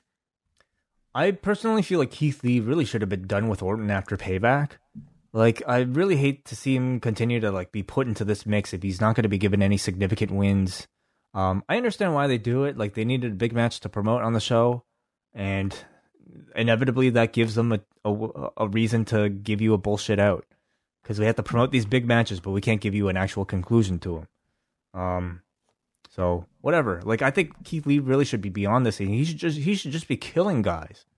You know, like have him work his way up through the entire main event roster, like the TV show main event. Yeah. You know, they've got to come up with something for him, because he's not really part of this Drew Randy Orton program unless he's Drew's sidekick. And, you know, this is the second time that Drew has kind of cost him his match with Randy Orton. Although in this one, it was like Randy had this match won. He had him beat. I think that was their way of like almost undoing Orton losing at Payback. You know, by having Orton almost winning here before Drew. They've done it 2 weeks in a row, because last week he laid him out with the RKO, but then he went to pin Seth, and then this week he had him laid out with the RKO. So I think you have sufficiently moved on from the win at the last pay-per-view. I would say so too. Yeah. Raw Underground. Aleister Black is just killing time, beating dudes up, and then he rips off the eye patch. Miracle healing. I mean, I don't know who the physician is that's been tending to Drew McIntyre and Aleister Black, but Rey Mysterio's got to hook up with that guy. Get that triceps fixed in a week. I mean, I think in Aleister Black's case, like, I think sitting in a dark room is probably kind of healthy for your an eye injury. Is it just me? I kind of like the eye patch on him. I thought it gave this guy a little cool look, or was it too cartoony for you? I mean, maybe out of the ring he could have, but in a real fight, especially like if you're going to do an MMA style fight, it's too much like Jean-Pierre Lafitte. Which this company did do in a shoot Raw Underground. Kevin Owens enters, and Kevin Owens was like Tank Abbott with extreme cardio that was just going to go and go and go and brawl with this dude who is a kickboxer. And they rolled to the floor, and Black got shoot back body dropped and then driven into the apron, and Shane McMahon throws to break like he would do in a real fight. Yeah. These ads are sick. Yeah, I mean, you know, to this day, like we've still really yet to have a clear set of instructions on like what constitutes an end to a Raw Underground match, what constitutes a break in action for a commercial break. I mean, really, it's just been Shane McMahon deciding on a whim, this fight is too sick. It's too sick. We got to end it. Or they're outside, but this is not the type of outside where we have to continue. It's the type of outside where we have to go to commercial break. It's confusing, and essentially, like, these are just like, again, little vignettes to let you see these guys like fight. I'm also curious to know like what instructions they give the two of them. Like, hey, we want you to have like a shoot style fight. How much are they like practicing for it? How much actually feels a lot more real than usual? how much is improvised? Like, because a lot of this looked really rough.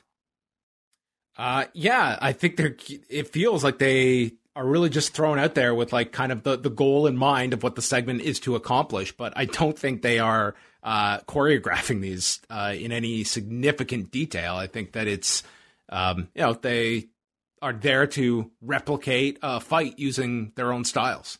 Yeah. I thought in that sense, like, I mean, it was great to see Aleister Black, like, actually, use a lot of his legitimate techniques. But Owens, I thought, was able to integrate sort of like his wrestling, brawling style pretty well here. He actually looked like a legit tough guy, who had very little technique, but was able to, like, best, a guy who relied maybe too much on technique.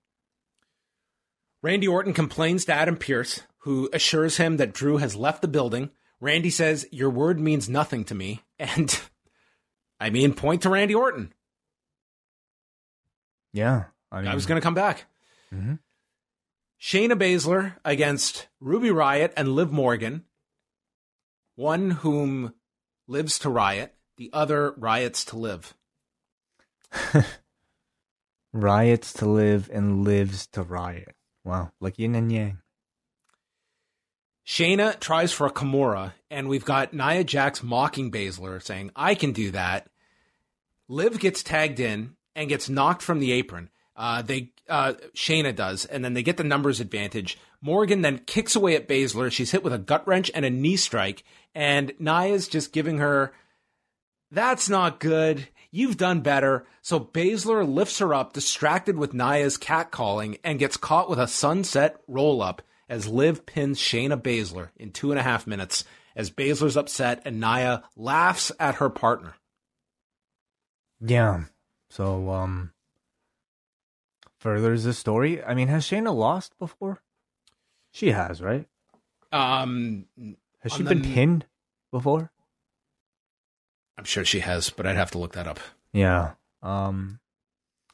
It was interesting that of the two, that it was Shayna that they had take the fall.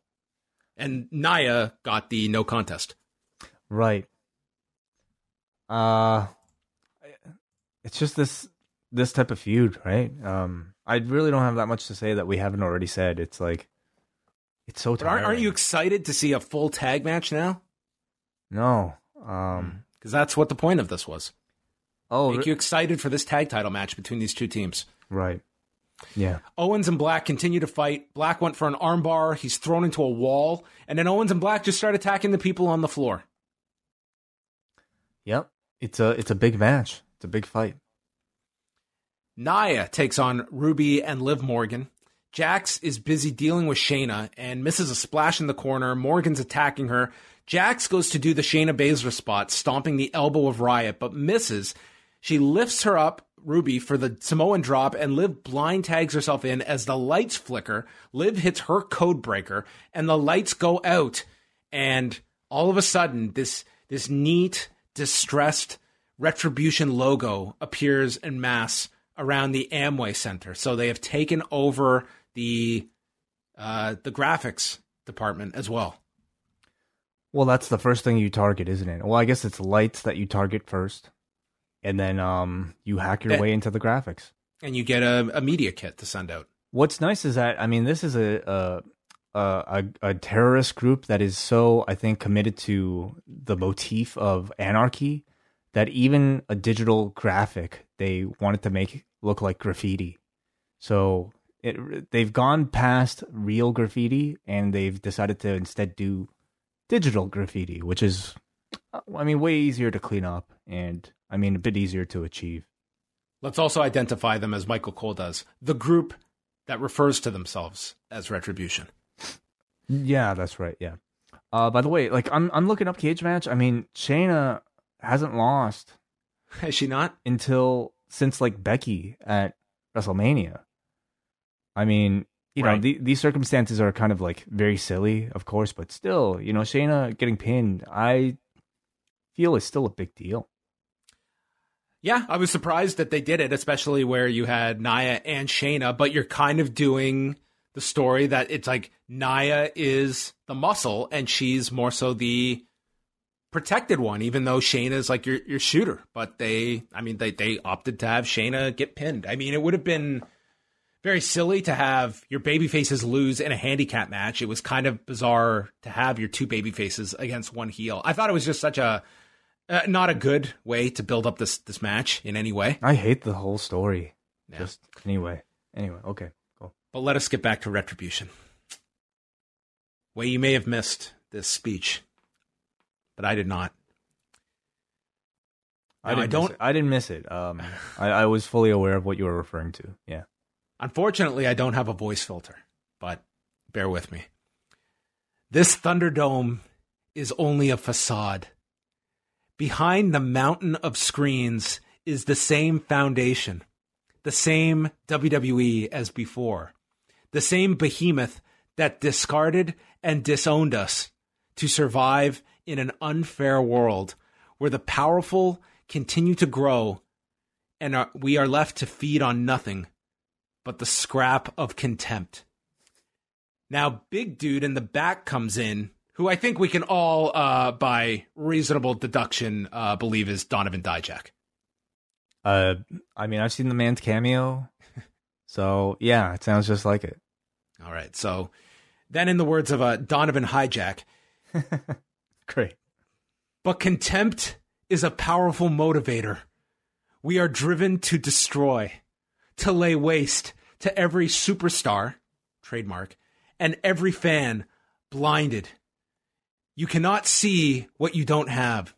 So the locusts of contempt will feed upon all of you.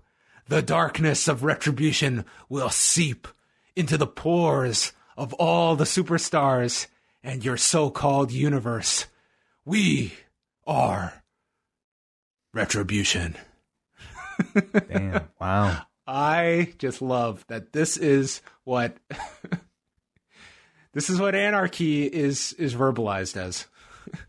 Yeah. I think it's anarchy for somebody who's never like watched the news before, maybe. Like it's a type of anarchy that maybe you would see, I don't know, in a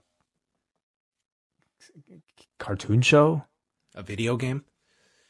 Yeah, maybe. But so we actually know what Retribution are after now, right? At least we have a bit of an idea, right?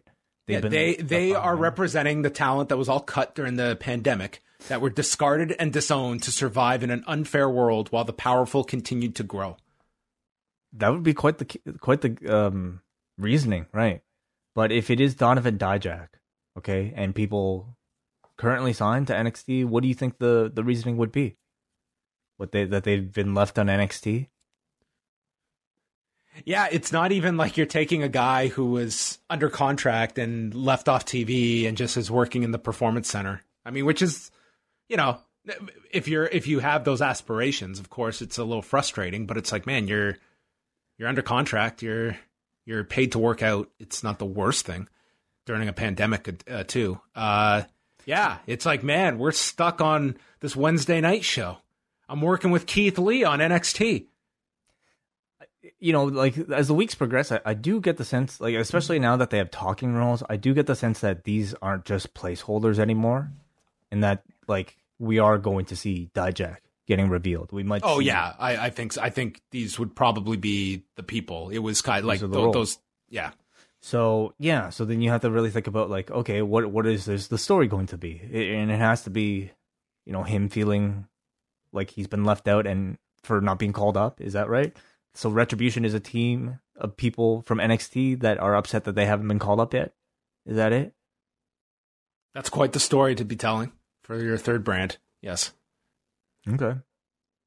Or maybe they just feel that this is an ethically compromised company and they're really going to get into the geopolitics that WWE has inserted itself in for capital gain in a culture that is more so aware of these problems that exist on a worldwide level that WWE may be encouraging.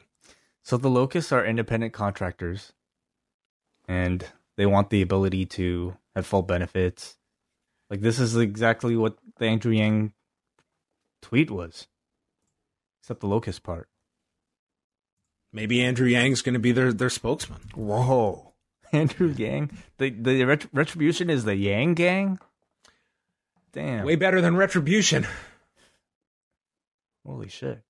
And then the Yang Gang builds up to the Ultimate Showdown, a match with the Ultimate Company guy, the leader of the Chain Gang, John Cena.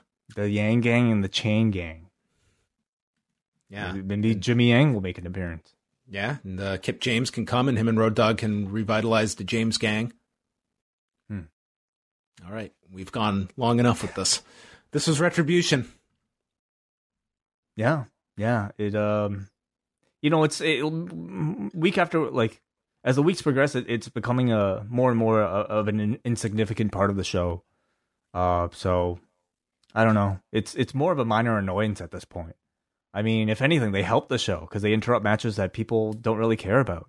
So, I mean, they never we interrupt. Wanted our finish with Nia. Yeah, they don't really like interrupt these like pay-per-views for some reason. You know, like we had a main event title match. They didn't come and interfere with that one.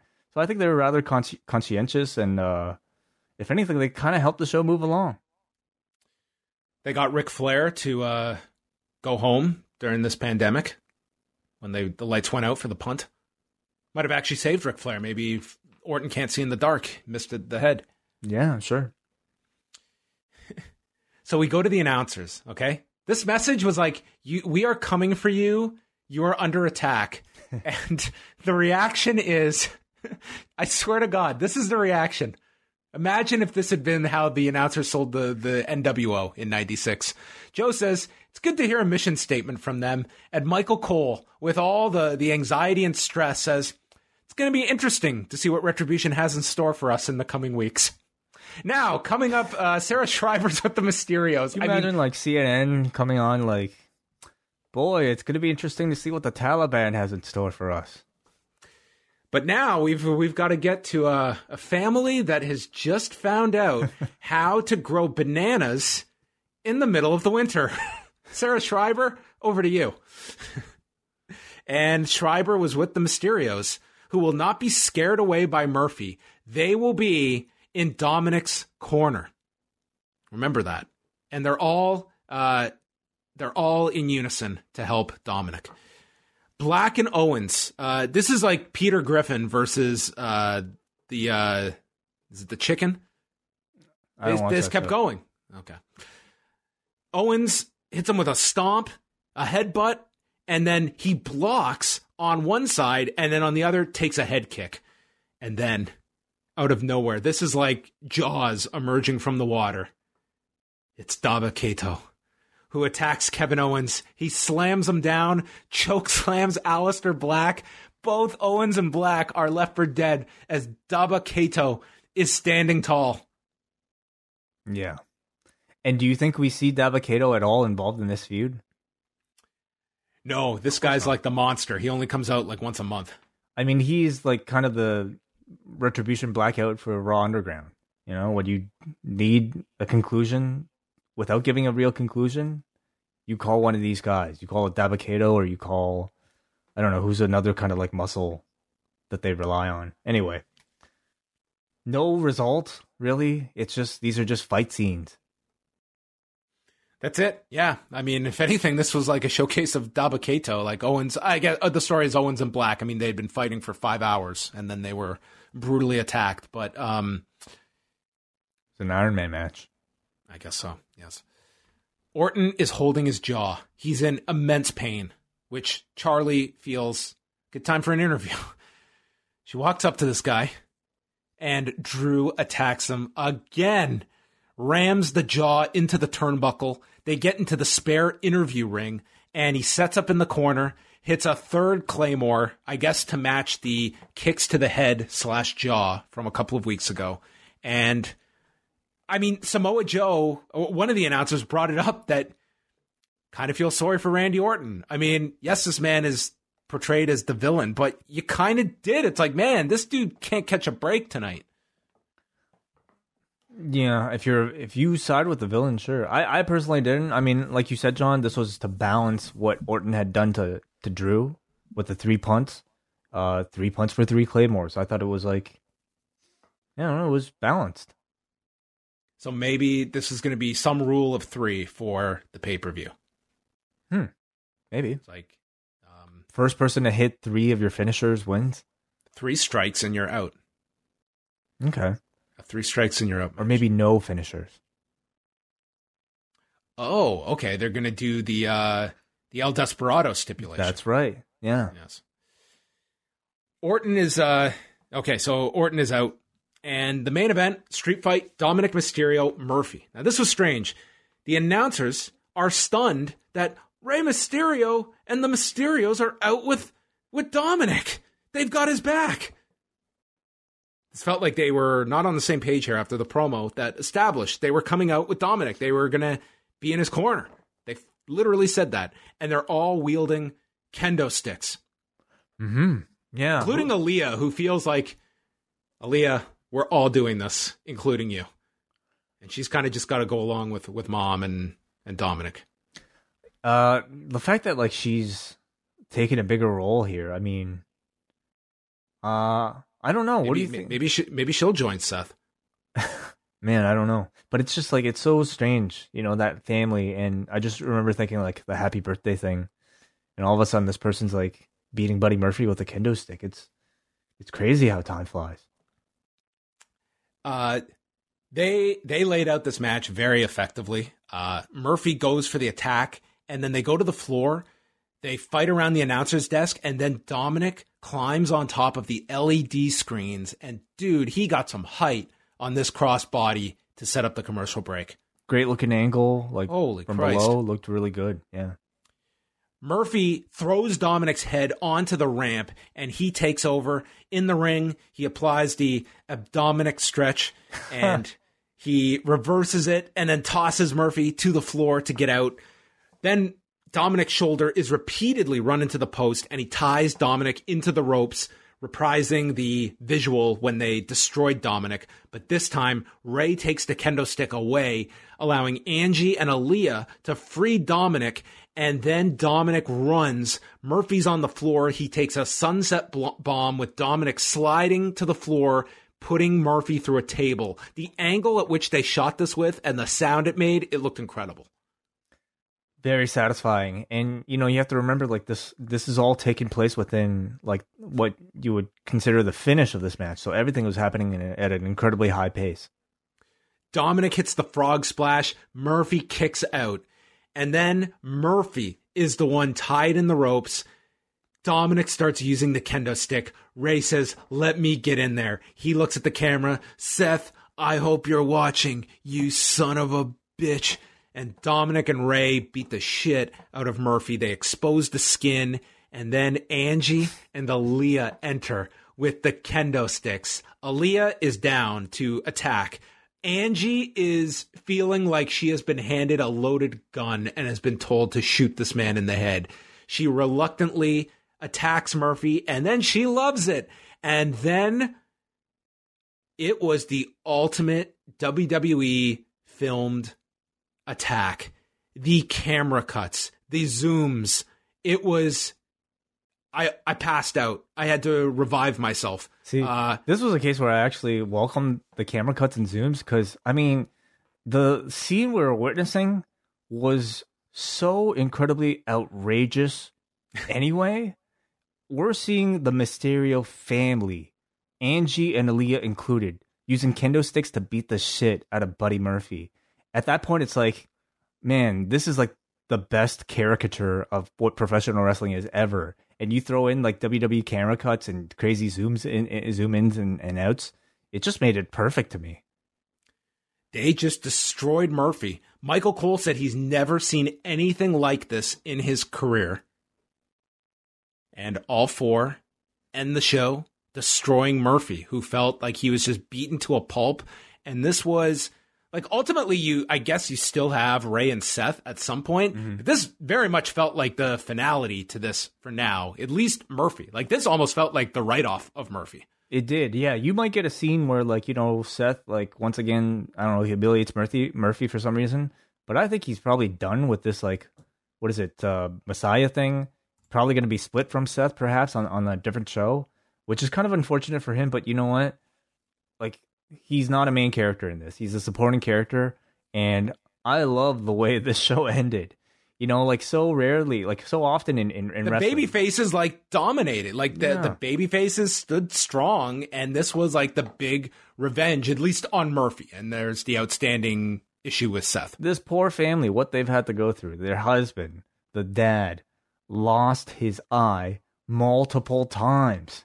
Lost it once, came back in another match, and lost it again. How do you even do that? How do you lose an eye twice? He did it. Their son got beat up like crazy with the kendo stick.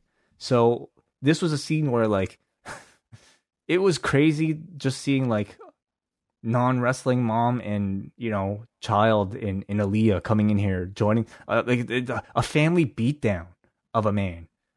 You expect like a heel to come in, you expect Seth come in, you expect something to go wrong, but no, like this beatdown just keeps going on and on. It's like it was like a family kind of like what do you call that? Like dance? Like at a wedding, you know, like when your whole family gets in on it. They should have had Mary J. Blige playing over top. A family affair. That's right. Yeah. And then the show ended. It was an amazing ending. That was Raw. What a show this was. I mean, it was all over the place. It definitely was. I really liked the ending of the show. To me, like that always like will change maybe how I feel about the whole thing. Dominic, I think really this entire storyline he's really delivered. So I think he's done great. I'm sick of all the tag teams breaking up. What they did with Orton, I think was pretty, you know, good. They did make it clear. Like last week, it was very much like it's up in the air if the match will happen. They did make it definitive that you're getting Drew and Randy Orton. That, I mean, it should be the big match ahead of Roman Reigns and Jey Uso at the pay-per-view. So you do know you're getting that. They've made those two, you know, quite balanced. Like for Randy Orton, I think a character who's been pretty well protected like this entire summer as like a top villain. For him to take this level of damage on this show, and really the same for Drew McIntyre on his show where he took all those punts. For the both of them to inflict and take as much damage as they have, I think you've really built like a good feud of these two facing each other as like their toughest competition that they've had. So I think that's in good shape. You know, what they're doing with Cedric is interesting. We'll see where it goes. It's a fine mid-card development. Yeah, did not enjoy the handicap setup for that tag title program. I did not think Peyton Royce and Billy Kay was very good tonight. You know, I think that the Orton Drew McIntyre program that's a strong point of the show. Dominic has been, like you said, I think he's become like a big part of Raw, and I think he deserves a lot of credit for how he is delivered. Like, go over all the segments he's in and the wide range of types of segments that he's been asked to do. And like, can we come up with any where he's swung and missed? Not tonight, because he hit. Like, he's out there on live TV doing this. Like, these are live shows, and you know he's in there with talented guys, but you know he's doing what he needs to. For sure, absolutely. You know the jury's still out on whether or not he can like be effective in a story on his own without his dad. And I don't know. Maybe we'll find out, but I think as a part of this storyline, he's been tremendous. All right. Well, let's go over to the forum and see what everyone had to say about tonight's show. On a scale of 1 to 10, the show gets a pass, a 5.08. Okay. It was that kendo stick attack that put it over the top. Paul from New Jersey writes, the iconic powers explode. I thought Billy and Peyton had a pretty good match, but have no credibility as it pertains to them. I give it less than a year before they're put back together. Glad that Cedric Alexander finally turned on Murphy. They should have a match every week. He's so talented. Maybe McIntyre and Retribution and Adam Pearce. Between McIntyre, Retribution, Adam Pearce is going to be in big trouble. 5 out of 10. Looking forward to facing off against Way's Cowboys in post-fantasy football. Are you doing fantasy football? I entered us, and we have a team. You have nothing. You don't have to do anything. I don't think I have to do anything either, honestly. Okay. I was asked to join the post-fantasy football pool. I've never seen a football game in its entirety in my life. I don't even know how the positions work. I don't know how football works. But I have a team that I'll probably be auto running. What are you talking about? I could see you really getting deep into this. I have no idea. I don't even know what's going on. So, but if you want to join in, I do feel like it's probably too late. But maybe you can just watch along with us. You can find the Post Fantasy Football thread in the forum.postwrestling.com. Davey has a team as well. Oh, really? Yeah. Although I think he thinks it's football. Soccer? Okay. All right, we go up next to, damn, I lost my place. We go to Nick from Lansing, who says, man, Vince just hates seeing friends getting along right now. Cedric turned on Ricochet and Apollo. Peyton turned on Billy. Seth turned on Buddy. Garza turned on Andrade and Zelina. Bailey turned on Sasha. Alexa seems to be turning on Nikki. And are there any I missed? That's most of them. Yeah, Shayna and Nia, I guess. Okay, he says, blah, blah, blah, blah. I thought it was an overall airtight. Oh, sorry. Not airtight. All right show. And I did actually like Cedric joining the Hurt Business. KO and Alistair in the Underground was entertaining, and two people with who are creative with the environment, even if breaking it for commercials and other matches was weird. Yeah, I didn't mind that at all. I think Alistair Black, like that's a type of segment that can enhance him, show off a lot of what he can do. I definitely love seeing like a different style that guys would have to wrestle in. I just wish that the matches actually meant something and we weren't just seeing, pretty pictures. I think they're at the point now, like we're long past the novelty of Raw Underground, that it does somewhat need that. Like it serves a certain function to, you can heat up some people by just having them go in there and dominate some people. Like I do see a value in it, but I'm with you. I think that you do need that structure and the purpose to it, because you coasted by for the first few weeks of just the novelty of what the hell is this? And we're way past that. We're, a month or two into this. At this point, it's just a convenient place for like guys actually in feuds to have backstage brawls, essentially. When I think the concept is, still like I think it's strong enough that you can actually create a tournament around it if you really want to, like, at the end of it push, what's his name? Dabba-Kato, Riddick Moss, Titus O'Neil. He'd probably be an opening rounder, but yeah, like give me a direction. Who am I actually supposed to be focusing on? Or am I just going to see occasional guys like Dabba-Kato show up once in a while and before I forget about them? You know what this is ultimately going to lead to? Brawl for all. The Prince himself having a fight. Shane. Oh. And then he'll beat everybody. I do hope that instead of Shane, I hope that at some point, this will be like Jordan's debut in these very protected fights. Yeah. Like that guy at some point has to like, he's always stuck outside, and then he's going to venture in there. Yeah, for sure. Yep. When he's ready. Alexander from Portland. I think you just read this one. Ben from Vancouver. So are we to believe that Kevin Owens and Alistair Black... I didn't read it. It makes a similar point, though, about the teams. Okay, right. Yeah. Congratulations go to Drew McIntyre, who took 3 punts and recovered in a week. While he returned far too early, showing up in the arena in an ambulance was a fantastic visual. WWE has such a fascination with ambulances lately. I'm all for it. 5 out of 10. Yeah, that ambulance they've gotten all their use out of these ambulances. I think this is the 4th or 5th appearance of an ambulance in the last month. They're expensive to rent. They probably own their own at this point. I mean, it's quite the investment then if you're Drew McIntyre that says, you know what, when I attack Randy, this is how I'm going to enter the arena. I'm going to rent one of these things to come in. Well, did he rent it or did he just come straight from the hospital? I guess he wouldn't have been hospitalized for 2 weeks. That's theft. Like, you don't just get discharged from a hospital and get the keys to the ambulance. True.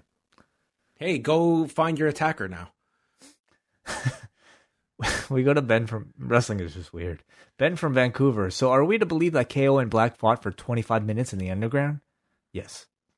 Shouldn't Keith Lee be pissed at Drew for causing him to lose by DQ twice now to Orton? Also, why do we still know nothing about Lee? Joe called him a monolith and Cole called him enthusiastic and astonishing. Great character development. That's 3 things we know about him. What's Ben complaining about? He's an enthusiastic and astonishing monolith. That's all you need. Actually liked the Cedric turn in the 8-man, the highlight of the show for me. Shayna and Naya's acting is not good.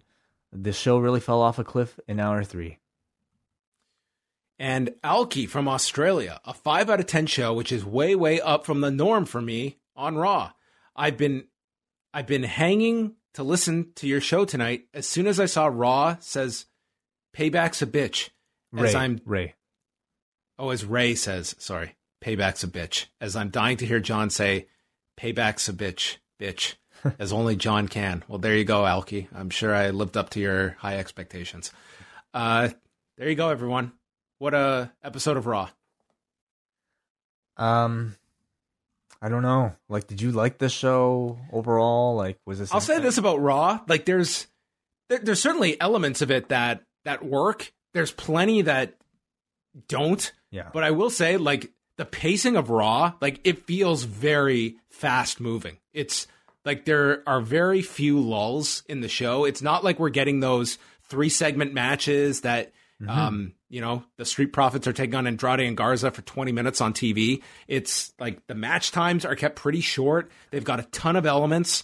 In that sense, I do feel like, Raw Underground has helped things in the third hour. Mm-hmm. Just to really, if anything, just limit the kind of like monotony of the same setting of some of these matches that are meaningless going 20 minutes. So, but the thing is, like, Raw Underground could at this point be more than just, something to break that up. That's true. This week, the ratings will be delayed because of the holiday. So it'll probably be Wednesday, I'm guessing, that we'll probably get them.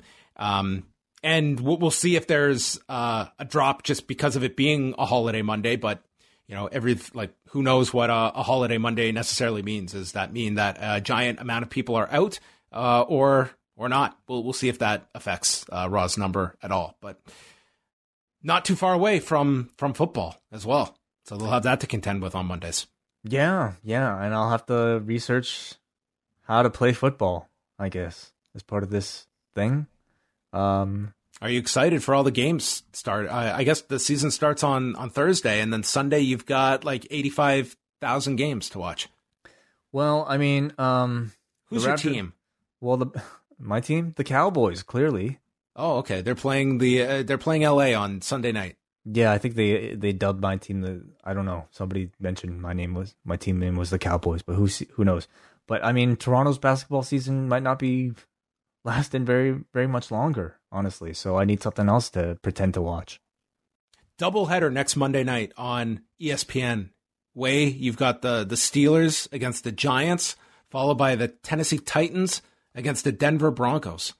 Huge matchups. Definitely huge matchups. This is crazy. They're playing at like all the football stadiums, like everywhere. It's crazy. Empty? No, they're opening them up to like every stadium. It's different what they're allowing, but they're opening them up to fans. How do you? So you don't know like capacity? Or I think every stadium has set their number at like different levels. It's not like one thing across the board. I don't think that the Cowboys have released what the number is going to be. So I think people are assuming it's going to be some gigantic allowance that they're going to have. At least as of a few days ago, they hadn't announced it. I mean, I will say like whatever happens with all that, I think might be a good sort of like indication of where WrestleMania may stand. And whether that's true. Yeah. Yep. Like, hopefully everything's okay. Well, they are going to be playing at SoFi Stadium, so that is one of the stadiums there. So, here's a whole list. There are a bunch that are not allowing fans for the first 2 home games. Cincinnati, 6,000 fans, 6,000. There are a bunch here that are not allowing fans for the first 2 home games. Jacksonville, right next to Daly's Place, is allowing 25% capacity, which is 17,000 fans at home games until further notice. Are there any that are higher than that? That's on the higher end. Yeah, and I mean, I'm assuming there are similar social distancing rules while you're there. Like, are they doing pods? Like these? I would assume so, given that it's such a low capacity. It's actually not like a ton that are opening them mandatory? up. And will they be enforced? Well, that's whether they're the NFL. This is from KSAT.com. The NFL is slated to kick off this week with empty stadiums and masks on the sidelines as the prominent theme of the start of the season and possibly its entirety. But there are obvious questions fans are wondering, and the league and franchises will have to answer these as the season progresses. And School's starting back up. The NFL's starting back up. I mean, a lot of ants will learn a lot about this virus. It's a big fall season coming up in terms of what happens. So hoping for the best.